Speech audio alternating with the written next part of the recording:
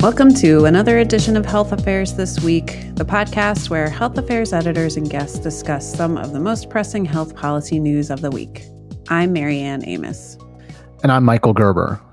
Marianne, before we dive into this week's topic, we wanted to share that we're proud to announce that the inaugural issue of Health Affairs Scholar is now available online.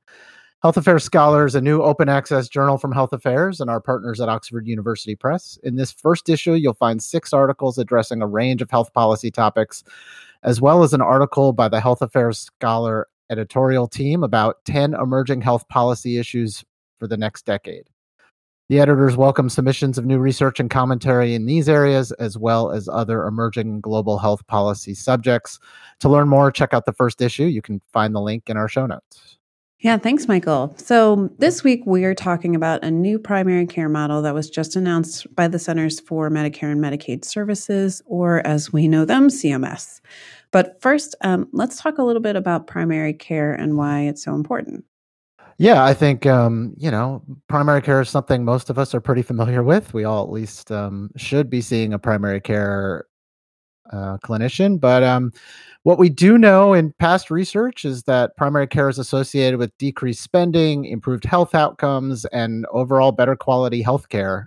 It's been called the foundation of the healthcare system. But what we also know is that it's underfunded. In the United States, only 5 to 7% of total healthcare spending goes towards primary care. In other high-income countries, it's double that, estimated to be around 14%. And this relatively low funding has resulted in issues like provider shortages, burnout, and a lack of investment in technology and other resources needed to really provide the kind of primary care that we think can help overall health. Nearly a third of U.S. adults say they don't have access to primary care services, partially due to a shortage of providers in their area, among other reasons. I know around where I live, there's a lot of talk about primary care doctors all going concierge, and so they're seeing fewer patients. So a lot of reasons that it's hard to find access to primary care services.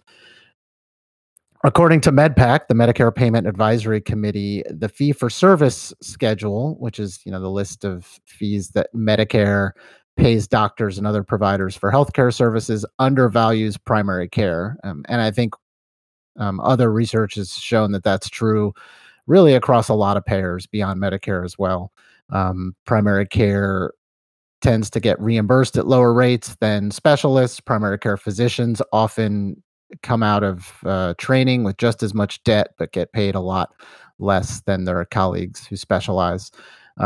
And in general, it's believed that fee-for-service is not a great payment mechanism for primary care, which is really more about ongoing care coordination and long-term relationships with patients than just individual visits and providing a specific service. That's exactly right. And, I think for all the reasons you outlined, it's clear that change has been needed. We're not the only ones saying this. The Affordable Care Act recognized this, making primary care a priority back in 2010. And since that time, there's been a proliferation of both public and private primary care transformation models. Now, these models test out new approaches to primary care delivery and payment reform. And they're overseen by the Center for Medicare and Medicaid Innovation, or CMMI, which was also established as part of the ACA. A couple years ago, we had a paper in Health Affairs by Deborah Pikus and her colleagues that looked at some of these CMMI models that tried to change how primary care is paid for in the United States. And there were 8 models total that they looked at between 2010 and 2020, and they all sort of aimed to focus on things like care management and coordination, increased access, and improving quality and making care more patient-centered. And the main finding was that they didn't really improve quality or reduce costs overall. Some increased costs in some areas, a little, reduced costs in some areas, a little. But one thing the authors of this article point out is that some of the lessons learned were, different practices are at different levels of readiness to take on these new models. And some of them just don't have the infrastructure or the technology or the staff. Some of them, it's a culture issue, and it takes a while to really redesign how you coordinate care and how that care is paid for. And a lot of these models, if you look, this was only 10 years after the ACA, so most of them were only piloted for a few years. Some of the other things that the authors mentioned were that most of the models also still really relied heavily on fee for service, with some additional payments for care coordination and maybe some bonuses for savings or quality. But overall, largely more than 90% of revenue was still from fee for service, and clinicians were still being paid based on a productivity model. So the authors concluded that considerable progress was made in understanding how to implement and support different approaches to improving primary care delivery. So I think, they saw that while no real outcomes changed in what they looked at, that there was still a lot of promise. Yeah, I think that's true. And I'm going to talk now about this new model that CMS recently announced. But I want to point out, too, for listeners, that this new model really appears to have incorporated some of the feedback that you just went over, Michael. So listeners, keep your ears open for that. So this new model is a voluntary primary care model. It's called the Making Care Primary Model, or MCP. And CMS announced it on June 8th, so just a few weeks ago. The model, it will be tested in 8 states. It will launch on July 1st, 2024, and it will run for about 10 and a half years until December 31st of 2034. And it does build on previous primary care models, for example, the Comprehensive Primary Care Model and the Maryland Primary Care Program.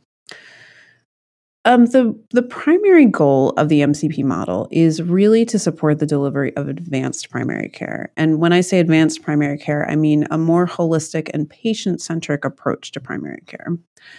At a high level, MCP's goals are to, 1, ensure the delivery of integrated, coordinated, accountable, and person-centered primary care.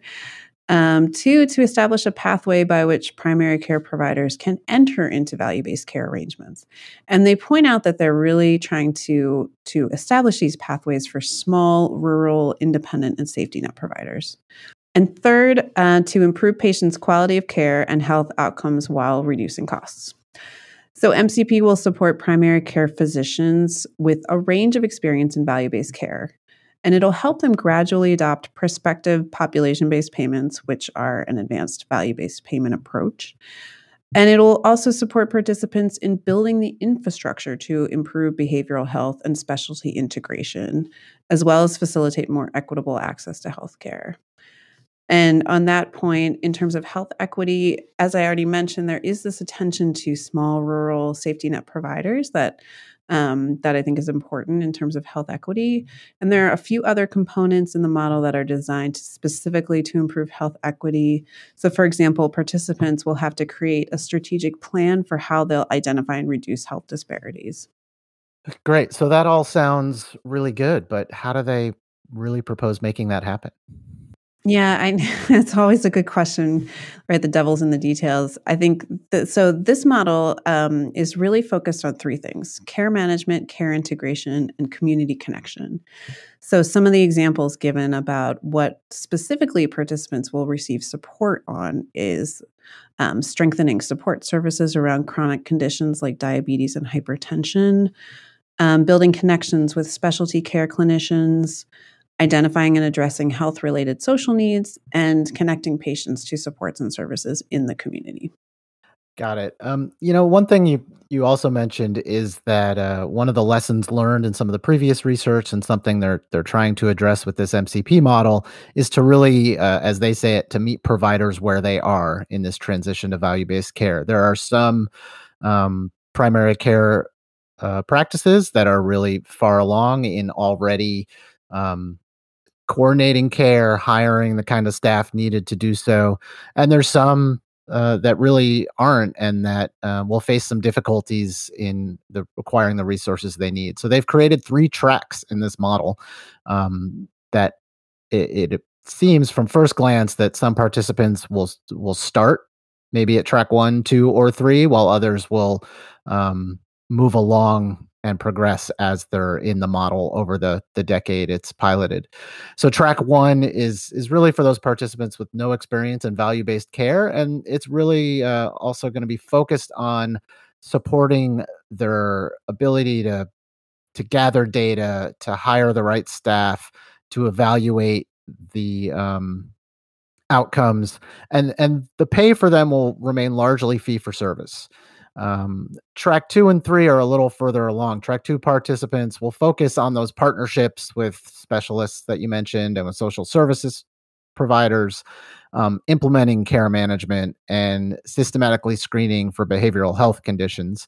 And their payment will be more of a 50-50 blend of fee for service and population based payments. And then track 3 is the most advanced, you might say, with a focus on quality improvement efforts and improving workflows and care coordination and deepening those partnerships and connections to community resources. And payment in track 3 will be fully population based.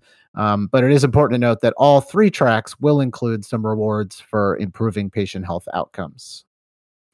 One other thing to note is, if you're a provider or a primary care clinician, obviously you have some Medicare patients, but also some Medicaid patients and probably some commercial pay patients and others. So the CMMI and this model specifically are hoping to use a multi-payer alignment strategy, which will mean working with the state Medicaid agencies in the 8 states that are participating, and then also even working with commercial payers to try to align some of their payments to make it more consistent and hopefully improve outcomes and reduce costs across payers. Yeah, that's right. So I was trying to find out a little bit about how this model has been received by the community. And so I found an article on Fierce Healthcare, and it said that many provider groups have cheered this new model. So that's pretty positive reception. One of the reasons for that, or at least one of the groups that has been excited about this model, is the American Medical Association. And that's because the model includes several specific recommendations that the AMA made, including this longer model test period of 10 plus years. The fact that the model is voluntary, that it has this progressive track system that really provides practices with ways to advance on the prospective payment journey, and also this meaningful alignment with Medicaid. One group that wasn't so pleased was the National Association of ACOs, because providers who are already in ACOs are not eligible to participate in this model. Yeah, I guess you can't please everyone, although maybe it's a good sign that they were upset because they can't be part of it, and it at least shows that maybe everyone thinks it's a good idea, and eventually when it's shown, if it is shown to work, then more can get into the model. It'll be interesting to see how things go. Obviously, I think we all like to do 3-month pilot programs and then figure out things work and get started. But probably taking 10 years and really looking at longer term outcomes is the way to go. But it's a long time to wait. And things will kick off later this summer when applications open, and the CMS website, which we'll link to in our show notes, has more details about the program and eligibility as well. And with that, I think we'll have to leave it there. Thank you for listening to this episode of Health Affairs This Week. If you liked it, please leave us a review and tell a friend. And don't forget to subscribe wherever you get your podcasts so you don't miss an episode. Thanks, Marianne. Thanks, Michael.